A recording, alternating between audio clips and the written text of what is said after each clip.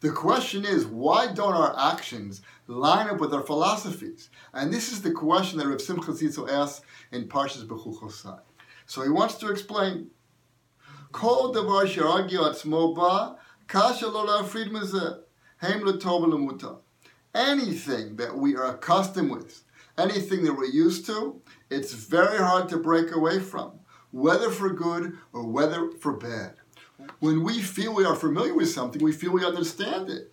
But it could be that that understanding is an understanding from our youth, like he says. We understand the foundations of religion. You see, it's Mitzrayim, of course the Jews went out of Egypt. The Kriyas Yamsuf, and of course God split the sea. But you read the Zalman, and of course God fed us man in the desert.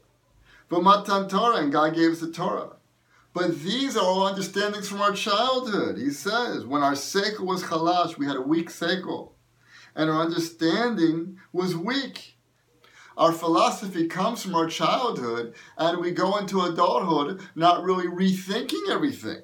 And the only way out of it is hard work. We need to do something to break out of our childish view of the world. And the only way to do that, he says, is b'yediyas mechodeshes. We have to renew our ideas. V'cheshbonos rabim b'seichel. And we need to rethink things. V'iyun chadash, and we have to go in depth. V'yediyah chazakah, and we have to come to a true understanding, a real understanding. And that's the only way we'll be able to take our childish view of the world and to become an adult, to have real understanding. So of course our actions don't line up with our philosophies, because our philosophy is weak. We're not really thinking like adults. We haven't thought it out to the end. Our philosophy has not become a reality to us. I want to bring an example that I once heard that one of the Balei Musar said. One time, there was a young man bringing tea for his Rebbe. And the Rebbe said to him, do you want to give me tea? So the boy says, of course I want to give you tea. So the Rebbe says, do you want to give me tea? So the boy says, yeah, Rebbe, every day I bring you tea. Then he says to him again, do you want to bring me tea? The boy got so scared he ran away. What do we learn from that? In other words, maybe the boy was just bringing him tea because that's what you're supposed to do. That's the proper way to do things. He has to bring tea to his Rebbe. But he wasn't to the level where he internally was bringing tea to his Rebbe. When you do chesed to another person, are you totally there helping the other person, relating to the other person as an individual? Or no, it's just an idea, yeah, I'm supposed to do chesed, I'm supposed to do these things, but it's not really you doing it, you're missing from the picture. Your philosophy is one thing, and where you really are is someplace else.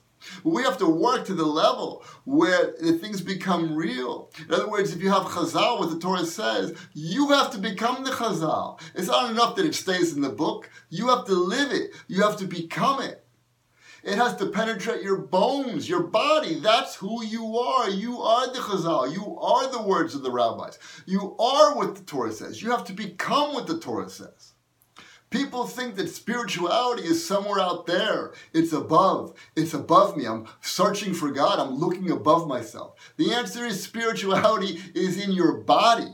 When it penetrates your body, then you become a spiritual entity. Your body becomes holy. Spirituality is not out there. It's not somewhere else. It's you. You have to become spiritual. You have to bring the Rebbe the tea. You have to do chesed. You have to be the husband, the father. It's you. It's not a philosophy. It has to become a reality. And therefore, if Simcha Zitzel explains to us that we have to break the old ideas and constantly mechadesh them, to renew them constantly, to become real, because all of our old understanding of reality is not going to take us to the future. We want to go into the future. We want to become real people. Then we have to do it now. It has to become real to us right now, not something we learned or we heard or we thought about when we were a kid, and therefore we keep following in those ways. But that means we're not real. We have to become 100% real.